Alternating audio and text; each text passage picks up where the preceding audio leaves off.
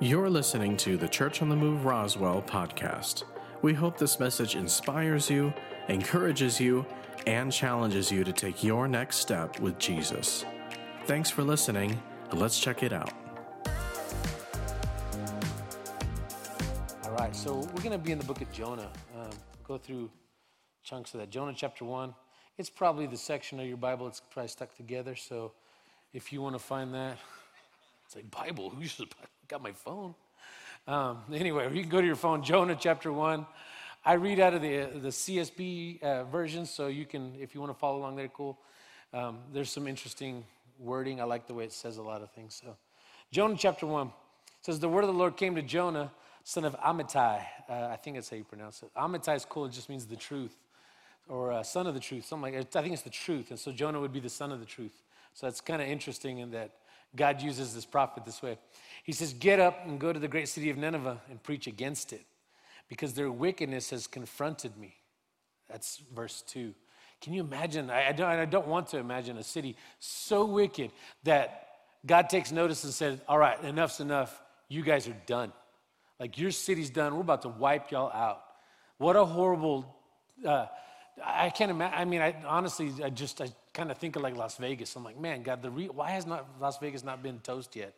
I don't know. I mean, I just think just the wickedness, though, that's going on in this city is so bad that God's like, enough's enough. We're done here.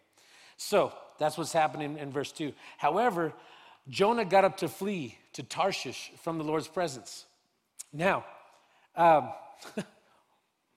this is a prophet of God, and he's getting up to run and go the opposite direction of where God's called him to. I mean, entire opposite direction. Tarshish, you look on a map, and Nineveh, where it was, and like Assyria in that area, it's the exact opposite direction. Like, he wasn't even playing. Like, it wasn't telling God, like, I mean, a lot of y'all, we have a lot of parents in the room. A teenager says, no, I'm not going to do it, and they go the opposite direction. What's your response? Dude, please don't say it or do it now, because not that we don't condone it, but anyway, do it at home. But anyway, he's going the opposite direction, like, no, defiant. Again, knowing who God is. This is a prophet, which is crazy to me that God would allow this, that God would, can you imagine? Okay, so people have heard this argument, well, the Bible wasn't written by God, it was written by man. It's like, who's going to write about how bad they were? It's like, God told me to do something. I was stupid and said no. What man brags about that? That's crazy. But it was like, I mean, you get to the end of the story, it's crazy. This whole story, like, it doesn't even end well. That's what's tough. You can't even say like, oh, but man, I ended on a high note. Like, I told God no, and then I ended on a high note. So kind of spoiler alert, just in case we don't get there, he still ends bad. It's like, why would you do that? But I believe it's because God's like saying, I'll use any stubborn knucklehead. Well, I know a lot of y'all are thinking it. You're not saying amen, but you're thinking, praise God, because you still have room. So anyway, however, Jonah got up to flee to Tarshish from the Lord's presence. That's kind of like playing hide and seek with a 2-year-old, like the adult knows, like, your feet are sticking out from the curtains. It's like, I see you. You're not getting away from me. But for whatever reason, and this is crazy. It's like, how bad was Jonah's thinking? How comfortable had he gotten that, I mean, who's he hanging around that he thinks, I can just ignore God and be okay with that? You know what I'm saying? Like, do you just get there, like, all of a sudden? Or do you get there to, like, you hanging around a certain group of people, and that certain group of people is, like, regularly telling God no? And so now, since you're there, it's like, well, obviously, they're okay. I'll probably be okay. I don't know. And it just makes me wonder, like, again, this is a prophet.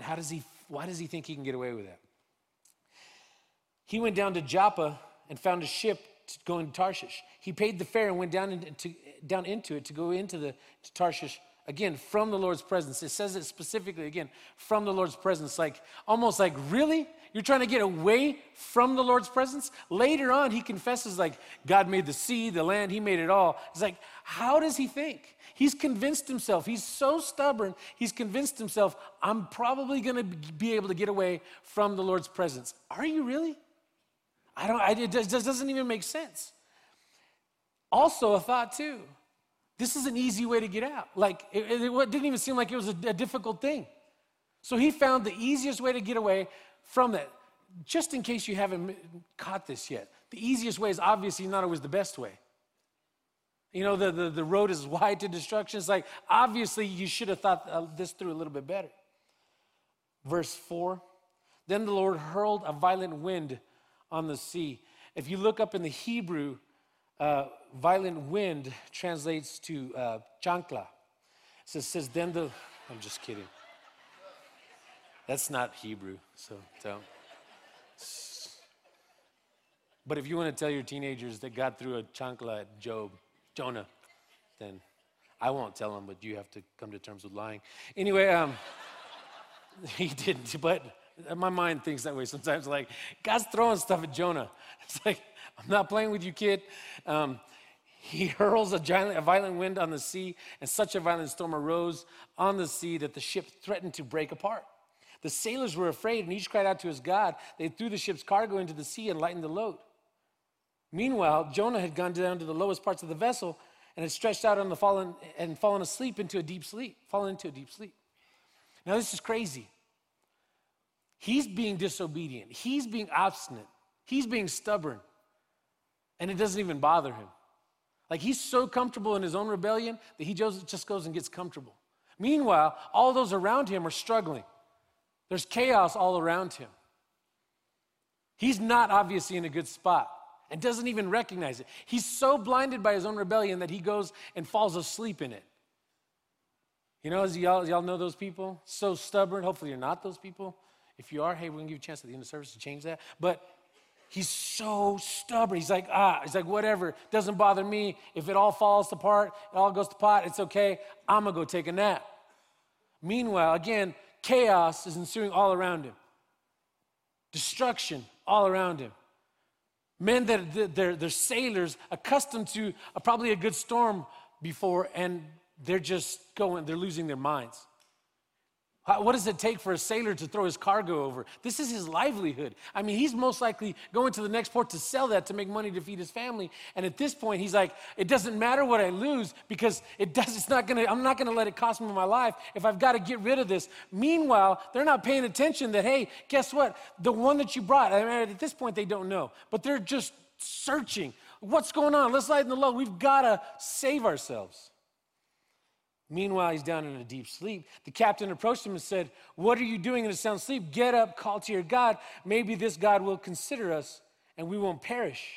Come on, the sailors said to each other, verse 7, let's cast lots. Then we'll know who's to blame for this trouble that we're in. So they cast lots, and the lots singled out Jonah.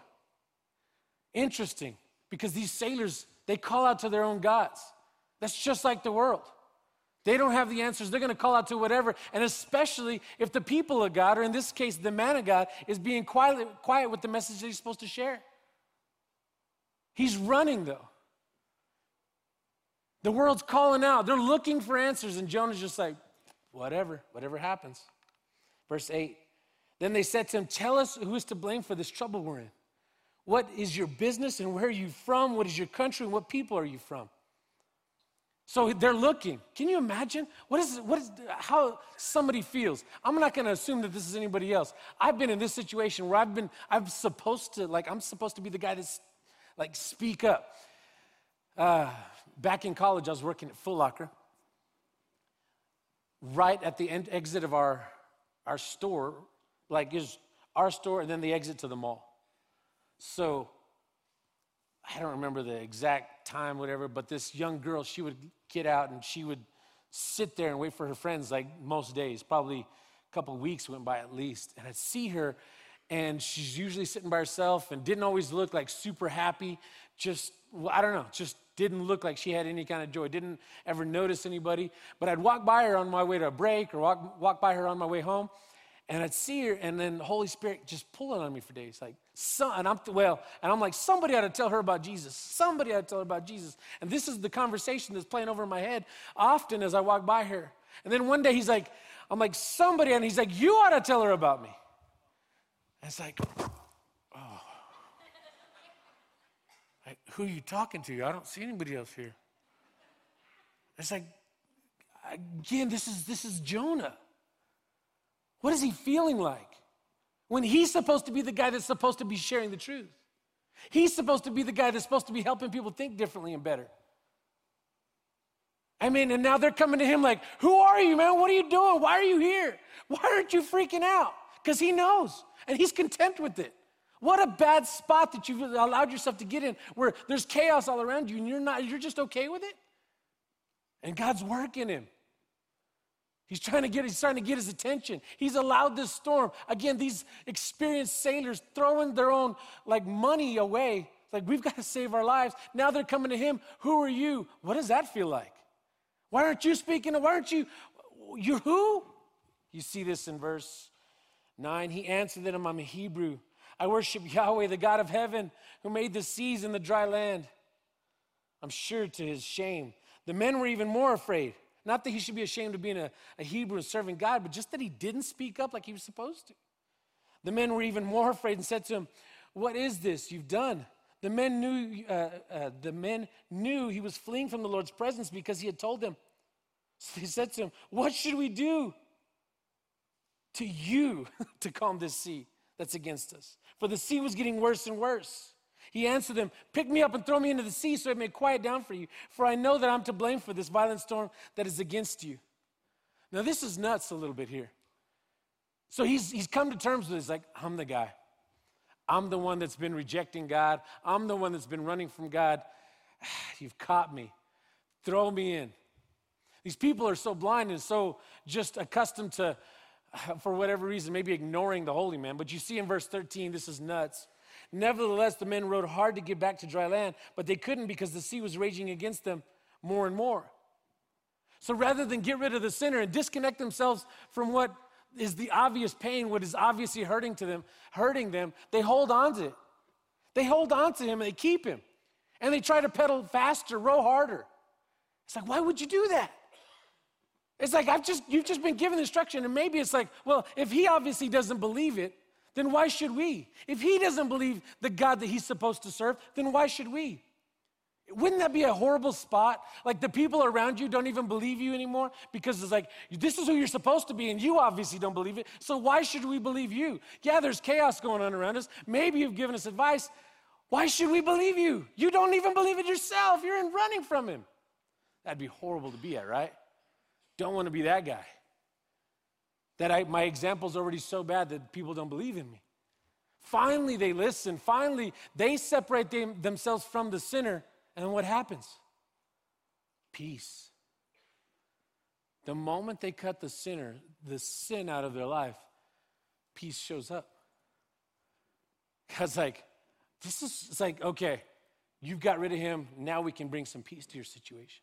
Now that you're ready to listen, now we can bring some peace to your situation. So they called out to the Lord, Yahweh, please, Yahweh, don't let us, to the Lord, please, Yahweh, don't let us perish because of this man's life. And don't charge us with the innocent blood, for you, Yahweh, have done just as you pleased. Then they picked up Jonah and threw him into the sea, and the sea stopped its raging. The men feared the Lord even more, and they offered sacrifice to the Lord and made vows. Now the Lord had appointed a huge fish to swallow Jonah, and Jonah was in the fish 3 days and 3 nights. Now, this story's been, some people try to discredit it. It's like, oh, really? When does that happen? Like, when does a big fish ever swallow a person? I mean, I don't know how often that happens. Hopefully not a lot. You don't hear or read about it. I mean, obviously that guy's not living to tell about it. But you think, if you've ever been to it's kind of sad now, it's a lot of the water's depleted, but like Elephant Butte, they had this big old catfish, and they'd have the state policemen, they'd go down to dive for stuff, people or whatever, and those big catfish would attack people. It's just like, oh, that's dinner. I mean, and so I don't know what's going on with this so huge fish. And again, people might try to discredit, that doesn't happen. This is a supernatural event. This isn't just some hungry fish. God's got plans. You see this brought up in 1 Kings, I believe it's 1 Kings. And then, but if nothing else, Jesus brings it up in Matthew 12. And then again in Luke 11 it comes up. So Jesus obviously believes that this story, he's not just telling this like, oh, it's just some like little kid story where Jonah and the whale, no. Jesus is talking about this supernatural event and pointing back to it saying, hey, here's the sign. Like if you don't want to believe, this is how the picture that's going to be. So we can wrestle with this and like, I don't know if I believe that. The Bible's full of supernatural stories. This just happens to be one of them. And God's looking to show this. Again, Jesus even pointing back to it. So a lot of people, again, they may struggle with this, but Jesus himself points back to this story specifically. Side note, have you ever caught a gnat in your throat? It's horrible. Like it has to be a supernatural thing. How does a fish hold on to a person for 3 days? I mean, I struggle all kinds of accidentally swallow a gnat or a fly. You're like, get it out. This fish holds on to him for 3 days. What is that like? You ever been swimming too long and in the ocean or salt water? Think of how, like your skin, just for hours, your skin's all crazy. What did your skin look like for 3 days in the belly of a fish? That's disgusting. Again, and he's probably all like bundled up, tight. In the next chapter, we see that he's praying and said like seaweed wrapped around his head. So he's covered in, I don't need to, but just everything that fish is eating and the fish's intestines, this is nuts. And you know what's crazy about all this disgusting spot he's in? This prophet that says, I got to run from God. I don't want anything to do with him. He says, go east. I'm going west. Forget it. I'm going to run from the Lord's presence. Like you could do that, prophet. In chapter 2, he calls out, and he very much knows where God is. He says, let's skip to chapter 2, verse 9.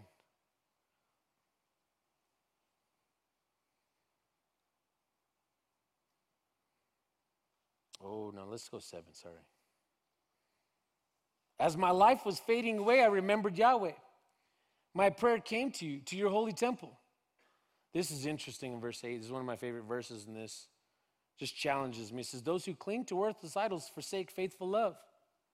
This worthless idol, I think, in this picture for him, for Jonah, and everybody's is going to be different, I think, is Jonah himself. Like he put his own opinion, his own desires above God. His worthless idol was Jonah. That I can see. Like, God, your opinion doesn't matter. I'm going to stick with mine. I'm going to cling to myself. I'm going to cling to my life, what makes me happy. God, you can figure yours out. But he starts to repent in chapter 2. He's like, I've got to get this right. I can't flee from his presence. And I'm grateful that his presence is even here with me in my darkest moment. And thank God it's with me in my darkest. Thank you, Father, that your presence has not left me. Even here, you're with me. And he begins to pray, and he knows and understands now. He's like, he's still here. He hasn't left me. But as for me, I will sacrifice to you with a voice of thanksgiving. His sacrifices, I'm going to set myself to the side. I'm going to sacrifice myself.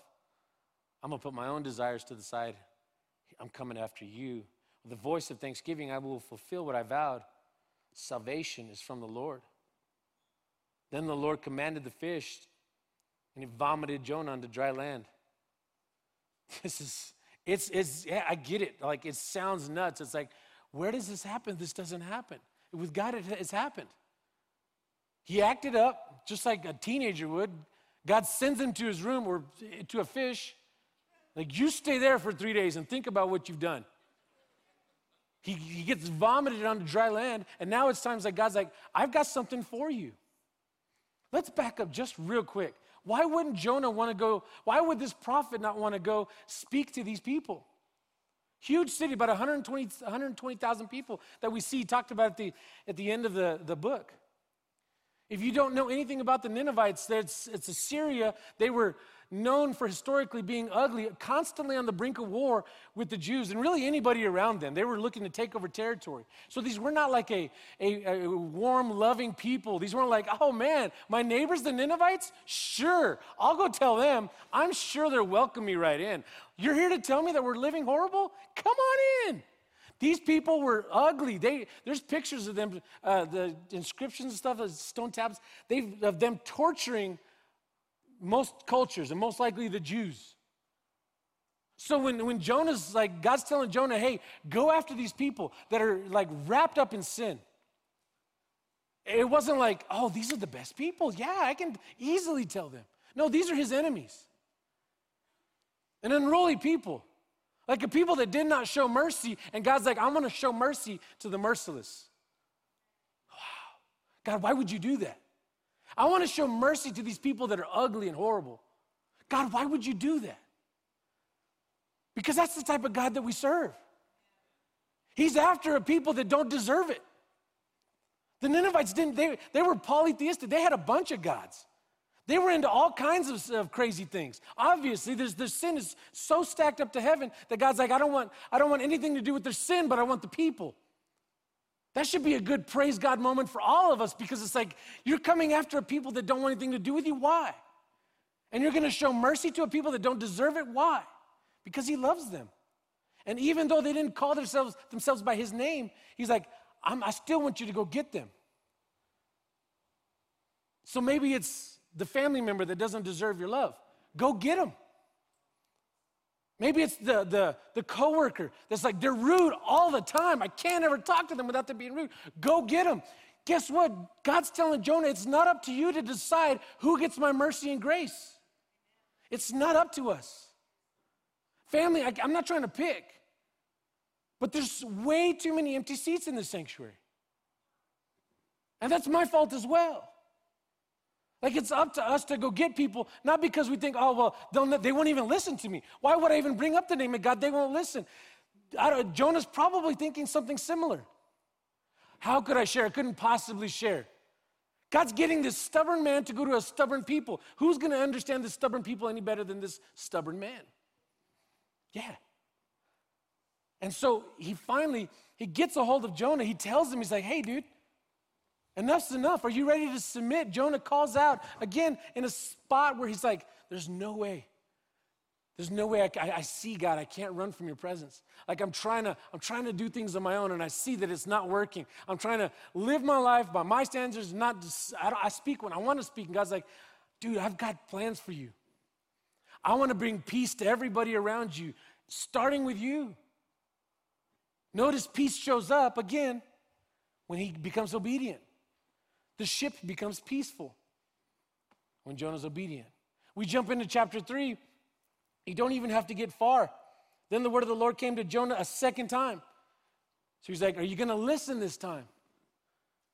It's funny how the parent acts like he's dealing with his kids often, and I get that. Because I feel like sometimes still very much, well, I'm his son. Get up, go to the great city of Nineveh, and preach the message that I tell you. So Jonah got up and went to Nineveh according to the Lord's command. Now Nineveh was an extremely large city, a 3-day walk. Jonah set on the first day of his walk in the city and proclaimed, in 40 days Nineveh will be demolished. The men of Nineveh believed in God, proclaimed a fast, and dressed in sackcloth, from the greatest of them to the least. Finally, word gets around to the king. Verse 10, it says, then God saw their actions, that they had turned from their evil ways, so God relented from the disaster he had threatened to do to them, and he did not do it. God's like, I was just waiting for that. But he had to get a hold of this man first. You know, it's beautiful to see God using somebody that's told him no, and he still uses him. God redeeming this man who's been obstinate, saying, I just want to do me, God. God's like, I've got plans so much greater than your plans. When are you going to stop? Jonah, when are you going to give in and do what I've told you to do? I want to give blessings to these people. God's trying to save people. And finally, when he does, he's like, and then again, you think that like Jonah's going to be like super happy about this and super like, okay, man, what a great, awesome victory for God. We did something. Let's jump into 4 real quick. And I don't understand this. That's probably not a good thing for a preacher to say, that you don't understand the Bible, but man, if you understand it, you're doing better than I am. Jonah was greatly displeased and became furious. Why would God use a person like that? A stubborn person that doesn't want to line up with him? Anybody? I'm not talking to y'all. That was first service. Don't tell him I said that. He prayed to the Lord, please, Lord, isn't what I said while I was still in my own country? Isn't this what I said while I was still in my own country? That's why I fled toward Tarshish in the first place. I knew that you were a merciful and compassionate God, slow to become angry, rich in faithful love, and one who relents from sending disaster. You know, it's crazy, the world. And I don't know if this young man's here. I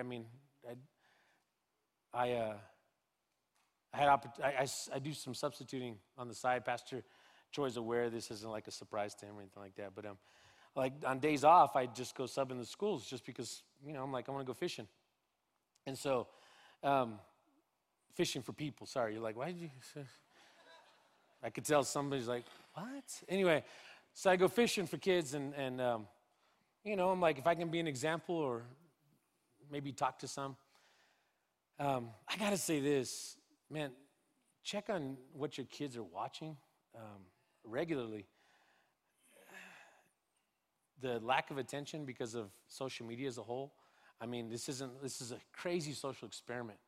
But, you know, TikTok's designed for the attention, to minimize it, to lessen it, to, you know, make it more difficult to pay any kind of attention. I mean, this isn't even something that I'm just guessing. I'm talking to students that just, one of us, a specific student I was thinking about, just right after he graduated, he spent the summer, he's like, man, I was sitting in a movie and I was so, like it hit a low point in the movie. I pull out my phone, start going through TikTok. I'm like, in a movie? I'm like, yeah. It's like, it's messed with my head. Check what they're watching. Some of the anime, most of the anime, I'll be real honest, it's just crazy. Most of it's dealing with like demonic activity and just straight up just demons taking over and empowering people. It's crazy. Like if we're not paying attention as parents, we're missing it. I mean, I'm sitting in class. This isn't like just at the 180. I'm sitting in class and they're talking about anime and back and forth and just people eating other people in the cartoons. This is part of the shows. This is like, oh, I'm like, this hurts my heart. And I'm praying the whole day as I'm sitting in this class. I'm like, man, Father, who am I here for? Like, I don't want to just sub and just take up time. I mean, there's things I could do at home. And I get to talk to this one kid at the end of the day, last class of the day. And we're talking. And he's got all kinds of questions. So I'm trying to be subtle about this. You know, I don't go in there. It's like, hey, guys, I'm Pastor Tim, so no cuss words in your class today. It's like they don't give a flip, man. They're like, blah, blah, blah. It's like they're just going. And so I'm in the class, and this kid he's kind of sitting by himself the whole time. And I think like 10 minutes before the class is over, we start talking about school shooters. I don't know what's going on. But he's like, isn't that kind of crazy? And I'm like, looking at the kid like, where's that button? Where's that phone? But I'm like, that's him. That's who I'm here for. And the kid's just looking for answers. He's kind of a lone student all class. But he's looking for answers. And I couldn't help but think about the men on the ship. Like, they didn't know the God that Jonah knew. And when tough times came, they all just clamored and looked for their own God. And this young man, he starts bringing out all kinds of crazy thoughts, talking about just everything. But he specifically kind of brought up homosexuality a lot. And I'm like, what's going on? Because I didn't get that vibe that was this kid, but just had questions. Like, I don't know if I could follow or choose this God. And so I'm sitting there and I'm chewing on, just different things that like, all right, Father, what do you want me to share? How far do I go? Where do I stop? And as beautiful as God will direct you. Like he's trying to direct Jonah here. Like he's wanting us to speak. He's wanting, because if not, he knows that the world's going to, again, clamor for everything and just grasping for answers. And the Father's like, I've got answers that you're supposed to give him. Like, God, why can't you just send him a big sign? Like a big sign in the sky or online or something. God's like, I sent you for the sign. Like, you're called to go be that sign to those people that don't want it. This kid, I'd love to tell you, like, man, I got to pray with that kid the other day. I'm still praying for Matthew. Hopefully I see him and run across him. Like, man, I want to take this conversation more. But that's who we're called to be. I know this. I don't want to stand before God. He's like, Who are you and what's your job? First and foremost, my job's not Pastor Tim. My job's to be son of the Most High God, and then husband, and then father, and then like third, fourth down the list is priest, Pastor Tim. And I know if I listen, if I'm obedient, that peace is going to show up first in my house, in my life. And does that mean that if I'm obedient that every storm's going to be just squashed? No, not all the time. As believers, it's not always going to be that case. Oftentimes, God wants to quiet the storm in here to his disciples. And he wants to give peace here. So even if it's chaotic around you, there's still peace here. How do we know that's true? Because Jesus did that with his own disciples. He's sending them across right after he cast out the demoniac. He's like, hey, you boys go ahead. I'll meet you there. He's sending them through a storm. Jesus knew. He knew the storm was coming, but he wanted them to have a peace that, hey, God sent us here, so he's going to protect us. He's going to take care of us. Even though I can't see what's on the other side, Jesus is going to take care of us. He's going to take care of me. He's going to quiet the storm in me. So he quiets the storm, gets Jonah where he needs to be. Helps Jonah see that, hey, when you're at peace, you can help deliver this peace. Because you know me, you can talk about me. Guys, we don't have to know much. That student in that class, he was just looking to know that somebody wanted to talk. I wish I had engaged him earlier, but there's, 25, 30 other students that are just kind of taking advantage of, there's a substitute in the class. But man, I wish I had 10 more minutes with that kid. Because he's looking for answers. Your family, again, the people that we just don't think they deserve it. That's who God's sending Jonah to. The people that we thought they won't listen. That's who God's sending him to, and they do. I knew, what is this, verse 2? The end of verse 2. I knew that you were merciful and compassionate. God to slow to become angry, rich in faithful love, and the one who relents from sending disaster. It's beautiful about, again, because God uses a man that doesn't want anything to do with the situation, doesn't want to speak, and God uses him anyway. It's beautiful, and I probably said this already, that God uses somebody, and it's easy to see, it's like, this is how God uses people. Nobody's going to confess to all their failures like this. But God's like, I want you to share. Why would that be important that we see God using people that are stubborn? Because we're a lot of us in the same boat. We get stubborn thinking, I can hold on to this. It's not going to affect anybody. It's going to affect everybody. We're called to share. This is who believers are called to be.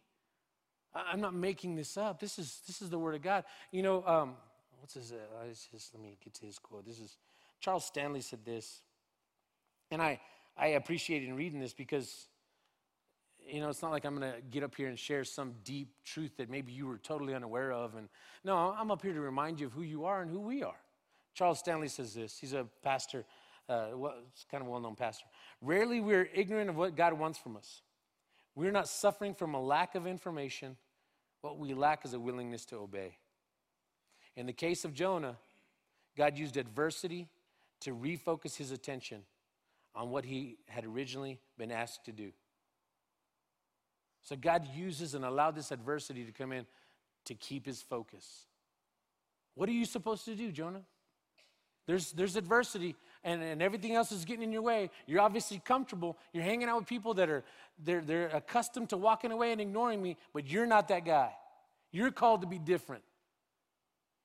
So the adversity comes and he's like, okay, he's got to refocus and God's got to get him by himself. And I think that's interesting that Jonah had to be by himself, in a fish, but by himself for God to get his attention. I asked the Father what I needed to do or to say. Just, I've been chewing on this for message for like a couple weeks now. He's like, come get alone with me. I'm like, okay, but what am I supposed to say? He's like, come get alone with me. Let's go, you and me, spend some time. Kids are awesome. Best time I have in life. And I love my kids. Give every drop of blood for my kids. The best time in life is when I'm with my wife next to God. I think that makes sense, right, as a couple? Like we say yes because it's like I want to be with that person. Because kids are going to grow and we're called to just, develop that relationship. God's using that relationship. Like, Father, what do you want me to say? Come get alone with me. God, what am I supposed to say to my coworkers, the family, the people that I don't like, my enemies? What am I supposed to say? Come get alone with me. And I'll show you. Like, spend some time. Did I get everything I was supposed to say on that walk? Took off for about an hour. My kids are like, praise God for my kids. They're like, Dad, are you okay? Because I'm out walking in these fields by myself. I'm like, I'm good, dude. Just need to talk to the Father for a minute. He's like, come get alone with me. What direction do you need right now? Get alone with them. What do they need to hear specifically? What does she, your wife, or your husband need to hear? Get alone with them. The Father. He's not looking to hold back information. Again, these people didn't want anything to do with God, and God sought them out. How am I supposed to conduct myself in this situation? Get along with them. It's not a matter of, I don't have the time. Everybody's got the same amount of time. Everybody's time is split up differently, but everybody's, we've got different responsibilities here and there, but everybody's got 24 hours. What we do with it. It's an easy, inspirational video that we could say, oh, that's great. That's great on TikTok, but does that work with me? Spend time with them.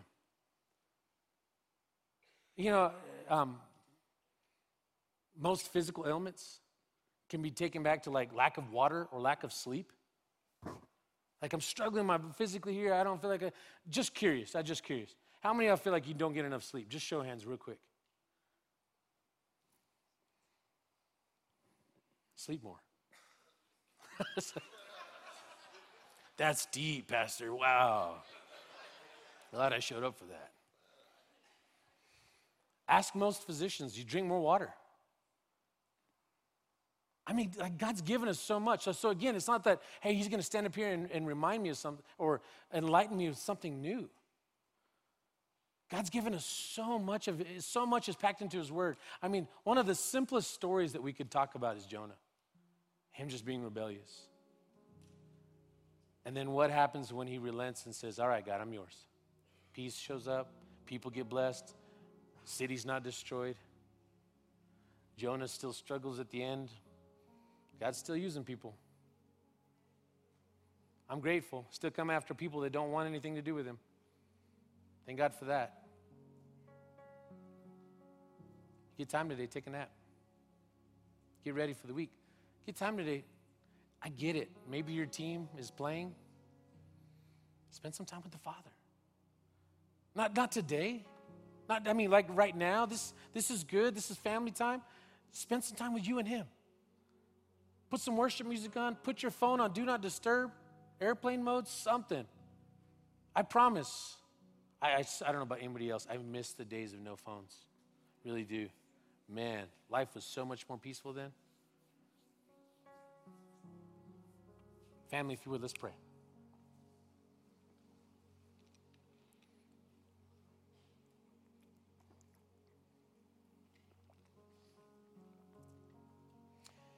Father, thank you that you're calling us back to you. And not to say that this church has left or gotten away, Father. I know as a whole, thank you for our pastor that's encouraging us to stay with you and draw close to you. But Father, thank you that you're calling us back to you even at times when we're rebellious or stubborn or just want to do our own thing. I don't know why we make it so difficult. I don't understand myself, let alone people in my own house or other people. I don't know why I sometimes run from just your presence when everything is there. A complete whole person is there. The person you desire me and us to be is right there in your presence. Not just one answer, every answer. Father, as we wrap up today, I know there's a lot of family here and brothers and sisters just know who you are. They're comfortable in their relationship with you. And Father, those that are pursuing the lost, encourage them. I pray this is nothing else but an encouragement to them to continue to go get their family, their coworkers, their enemies. Father, so they're not standing and saying, man, I'm that person. I should have been. But Father, rather, they're the people. But Father, I know there's others here today too that they've been the Jonah. They've just been stubborn. They know better. And for whatever reason, they're running. They're trying to do it their own way. Thank you, Father, that you have arms big enough to receive not just the 120,000 Ninevites, but that you have arms big enough to receive them as well. And you've opened up your arms. You're calling us towards you. A stubborn people at times, a people that want to do it their own way. You're calling us towards you. Father, that's who I'm talking to right now. This morning, if that's been you, and you've been that one saying, I'm just going to do things in my way. Why? There's peace waiting for you. And again, maybe not in every situation around you, but peace to deliver it inside of you. There's peace. So if that's you and I'm talking to you, I want to encourage you right now. Say, just pray with you. I'm going to say a prayer in just a few moments. And it's simply going to say, God, I surrender who I am to you. I'm going to stop holding back. I'm going to stop running the opposite direction. I'm coming towards you. If that's you, you know who I'm talking to. And you're done running. You're ready to submit and surrender. So I know who I'm praying with. If you would just raise a hand and say, that's me. It's time for me to stop running. Praise God. Thank you. Who else? Praise God. See them. Thank you. Thank you. Proud of you, man. Proud of you, dude. Who else? I see that other hand. Praise God. I see you. Praise God. Any others? See you. Yes, sir. Praise God. Awesome. Praise God. See you. Man, appreciate that. Who else? Today's your day. Today's your day. Today's your day to stop running. Any others before we pray? See you. Praise God. Man, there's peace on this side. Again, maybe not everything around us, but peace in us for sure. For sure. Any others before we pray? I see you. I see you. Yeah, great example right there. Who else? I see you.